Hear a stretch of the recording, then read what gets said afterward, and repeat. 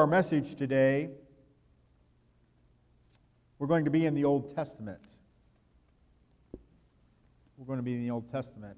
And you can start turning there if you'd like, and we'll have it on screen. We'll be in Daniel chapter 10. Daniel chapter 10. We'll be also spending a little bit of time at some point in the book of Ephesians, but we're going to start in Daniel chapter 10. We wanted to talk to you a little bit today on something that is difficult for some in North America, I guess you would say. Maybe you could say Western cultures. We often hear the term in recent days of follow the science, and it's about the science, and we want the proof text, and sometimes it's easy for us to forget that there is spiritual realm out there, that there's a spiritual warfare that's going on out there. And you might struggle with that yourself, or you might wonder about that yourself. But have you ever come into a room and you thought something's not right? There's an oppression in there, there's an evilness almost in there, maybe not. Maybe you haven't felt that, but have you ever been in a church service where you can sense the Spirit of the Lord and it's different than going to a concert and everybody's happy? We might talk about some of those things in a few minutes, but you think about that sensing the Spirit of the Lord, and we talk about the Spirit, and we talk about the Holy Spirit, and we talk about prayer, and in Ephesians we talk about we wrestle not against flesh and blood, but against principalities and powers in high places. But in Daniel 10, we get a little bit of an unfolding of some of that. So we're going to read for you the entire chapter in Daniel 10, because it kind of tells the story. It lays the context. But I want you to watch for the language in there that talks to us about the spiritual realm. We talk about spiritual warfare, and that is something that's real. Daniel chapter 10, in the 3rd year of Cyrus, king of Persia, a message was revealed to Daniel, whose name was called Belteshazzar. The message was true, but the appointed time was long, and he understood the message and had understanding of the vision. In those days I, Daniel, was mourning 3 full weeks. I ate no pleasant food, no meat or wine came into my mouth, nor did I anoint myself at all till 3 whole weeks were fulfilled. Now on the 24th day of the 1st month, as I was by the side of the great river, that is, the Tigris, I lifted my eyes and looked, and behold, a certain man clothed in linen, whose waist was girded with gold of Uphaz. His body was like beryl, his face like the appearance of lightning, his eyes like torches of fire, his arms and feet like burnished bronze in color, and the sound of his words like the voice of a multitude. And I, Daniel, alone saw the vision, for the men who were with me did not see the vision, but a great terror fell upon them, so that they fled to hide themselves. Therefore I was left alone when I saw this great vision, and no strength remained in me. For my vigor was returned to frailty in me, and I retained no strength. Yet I heard the sound of his words, and while I heard the sound of his words, I was in a deep sleep on my face, with my face to the ground. Suddenly a hand touched me, which made me tremble on my knees and on the palms of my hands. And he said to me, O Daniel, man greatly beloved, understand the words that I speak to you, and stand upright, for I have now been sent to you. While he was speaking this word to me, I stood trembling.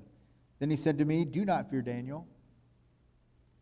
For from the first day that you set your heart to understand and to humble yourself before your God, your words were heard. And I have come because of your words. But the prince of the kingdom of Persia withstood me 21 days. And behold, Michael, one of the chief princes, came to help me, for I had been left alone there with the kings of Persia. I come to make you understand what will happen to your people in the latter days, for the vision refers to many days yet to come. When he spoke in such words to me, I turned my face toward the ground and became speechless. Suddenly, one having the likeness of the sons of men touched my lips, and I opened my mouth and spoke, saying to him who stood before me, My Lord, because of the vision, my sorrows have overwhelmed me, and I have retained no strength. For how can the servant of my Lord talk with you, my Lord? As for me, no strength remains in me, nor is any breath left in me.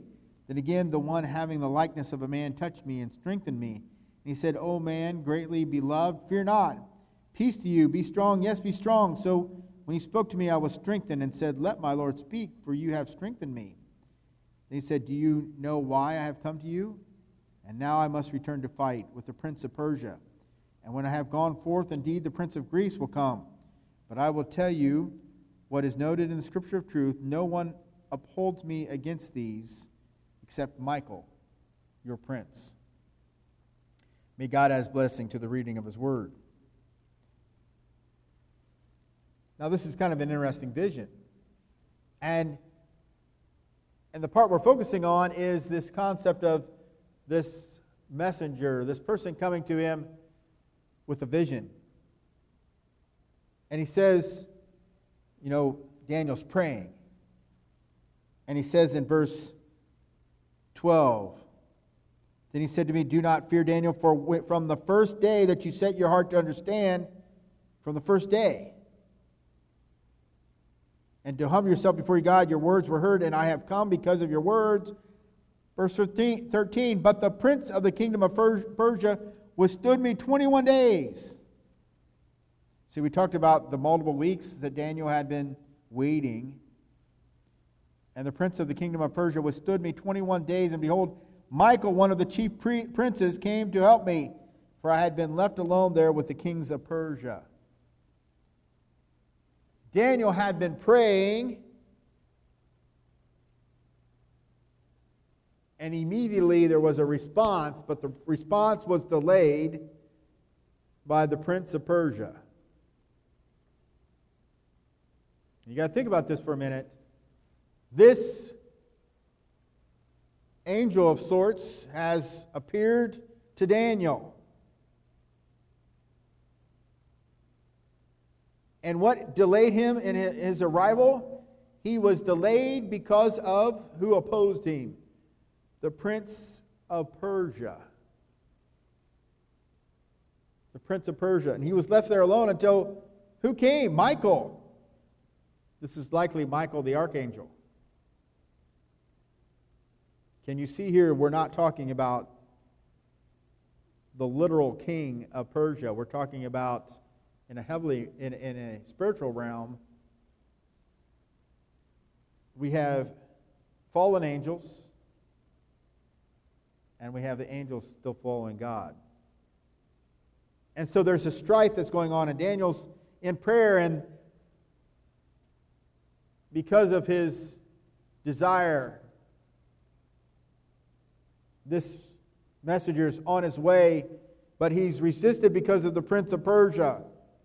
And how do they overcome that? Michael comes. Michael comes. So there's these opposing forces. There's opposing forces. And so we're going to come back to Daniel, but I want to remind you what we said and read to you in Ephesians 6:10. Ephesians 6:10 through 13. Finally, my brethren, be strong in the Lord and in the power of his might. Put on the whole armor of God, that you may be able to stand against the wiles of the devil. For we do not wrestle against flesh and blood, but against principalities, against powers, against the rulers of the darkness of this age, against spiritual hosts of wickedness in the heavenly places. Therefore, take up the whole armor of God, that you may be able to withstand in the evil day, and having done all to stand. For we do not wrestle against flesh and blood, but against principalities, against powers, against the rulers of the darkness of this age against spiritual hosts of wickedness in the heavenly places. There was a battle going on, and the prince of Persia was resisting. That's why prayer is important. It's why we put on the full armor of God and we have the power of the Word of God.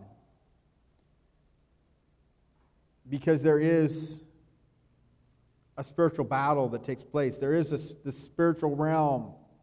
We don't completely understand it, but it's out there. And if we continue to verse 20 of Daniel chapter 10. Then he said, "Do you know why I have come to you? And now I must return to fight with the prince of Persia. And when I have gone forth, indeed, the prince of Greece will come." The prince of Greece will come. Now, I'm not a scholar in world history. But the prince of Greece, this is the influence the Greeks have on Israel. That's coming to oppose them. And who's in the spiritual realm, part of that opposition? It's the prince of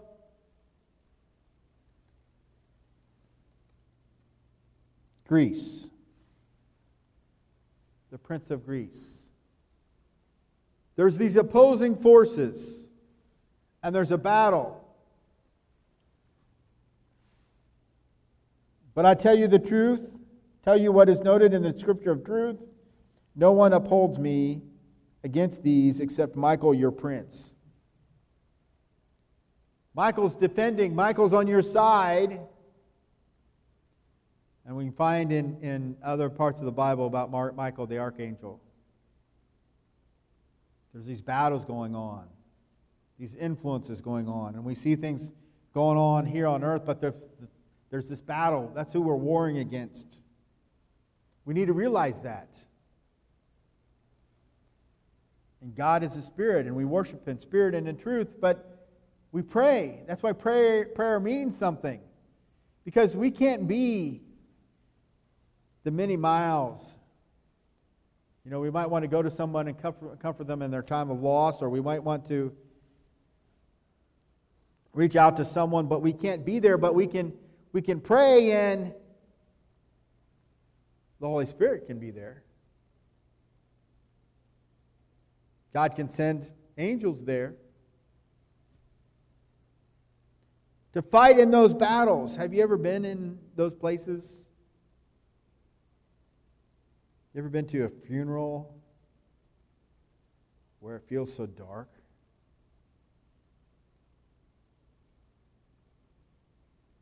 Have you been to the funerals where it's full of rejoicing and the uplift of the Spirit? You ever been someplace and it's like God's telling me I got to leave. I got to get out of here. Because the Holy Spirit is letting you know that you need to leave. But there's other places where you can go and there's such an oppression. I visited with some of our missionaries on the American Indian field. Steve Cartwright. And he talked to me. Some people don't understand it. You go out there, and there's certain of the fields, the reservations you might go on, and they have their medicine men and things like that. And you go there, and once you get on the border, there can be an oppression. Once you get into that reservation, he tells the story of someone was. He might have given me the name, and I don't recall it, but I probably wouldn't share it anyhow.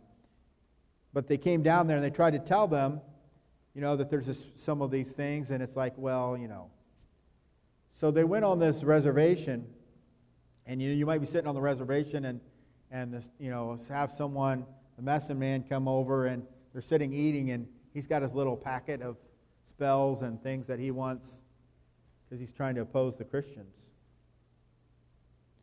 And they went on one of these reservations, and the gentleman learned and felt the oppression as he went onto the reservation. He didn't believe that there were such a things and didn't quite understand the spiritual warfare and things were going on. And then they left the reservation, and he felt all right, and he explained it to the missionaries that he was with, and they says, we thought you understood. Once we cross over the reservations, we start praying, and we don't stop until we come back off. There's a spiritual battles that's going on, and our weapons aren't, we talk about doing programs to reach people, and we want to do those different kinds of meaningful activities, and we try to help people. But we have to remember there's also a spiritual battle that's going on. Have you ever been in a church service and you're attending this church service and the Holy Spirit is present and you feel in the presence of God, and then somebody gets up and testifies? But their testimony isn't about Christ and what He's done. They start testifying about themselves, or they go down a path they shouldn't go, and all of a sudden, have you ever felt this? You can sense the Spirit's grieved and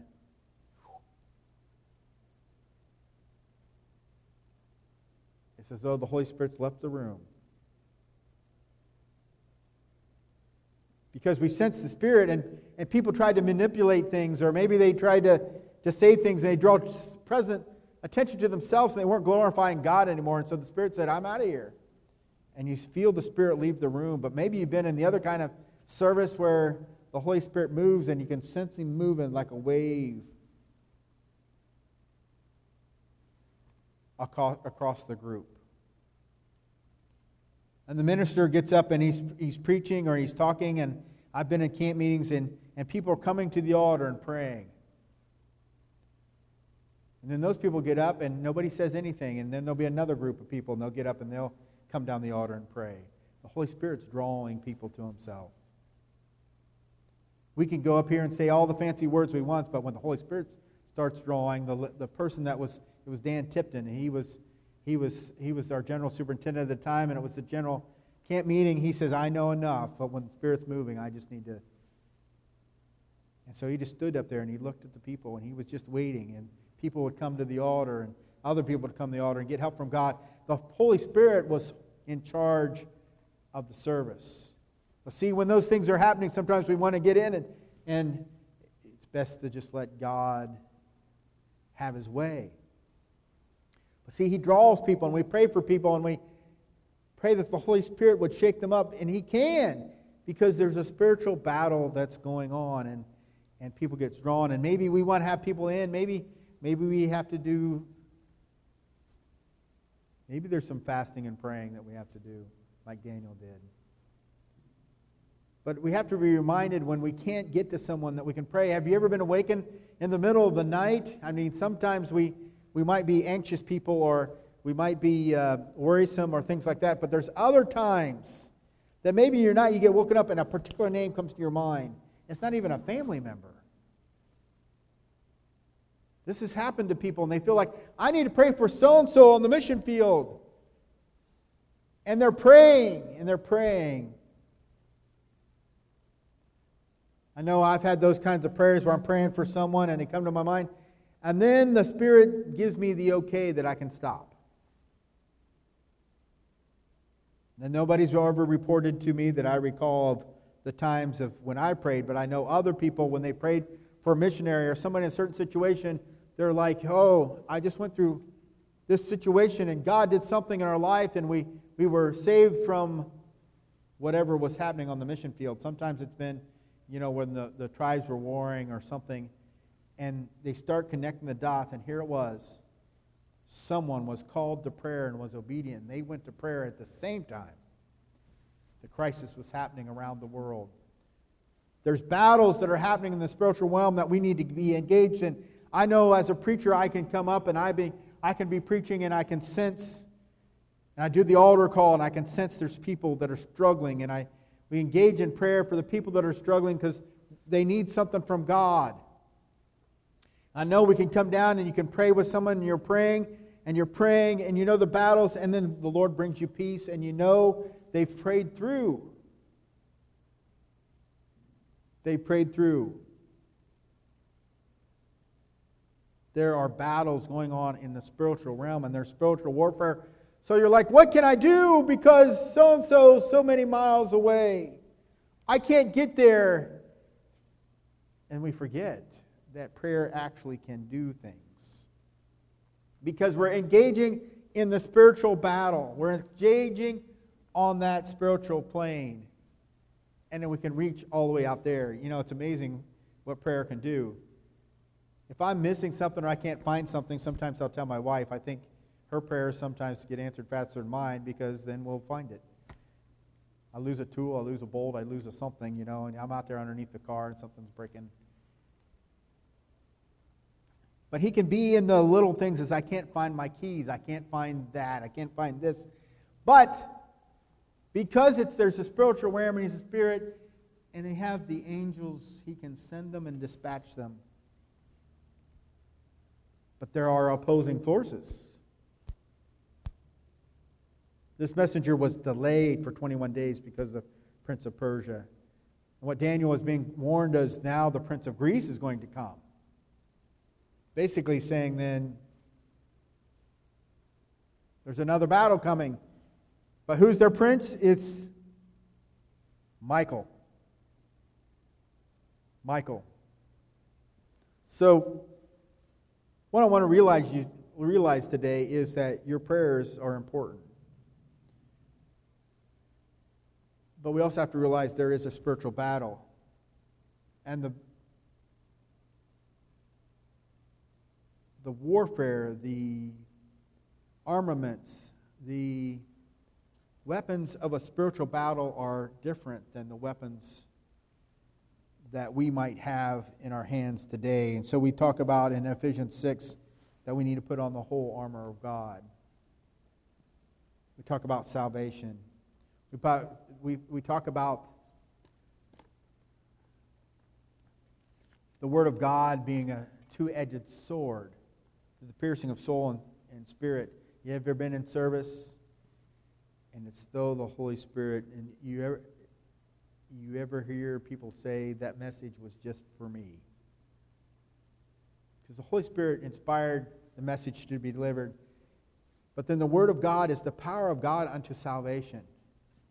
There's power in the Word of God itself. And so when we use the Word of God, we're using God's words. And then that power is what speaks. That power is what moves. And so we have to engage in God's Word. It's not just words on a page. It doesn't mean anything maybe to those that aren't following Christ. But the power of God's Word can help us in our life. And it helps us in resisting temptation. It helps us in those different aspects of life. It's not just a head knowledge, it's a heart knowledge, it's a spirit knowledge. So be aware that there are spiritual battles and spiritual warfare, and you've probably sensed it. Be aware that you have to engage in it. Be aware you're not in it yourself. The Holy Spirit comes and there's angels fighting, but there's also an oppression. I don't know where it comes at and when it starts, but I look around in our society today and some of the things that are going on and some things people say, and I'm wondering.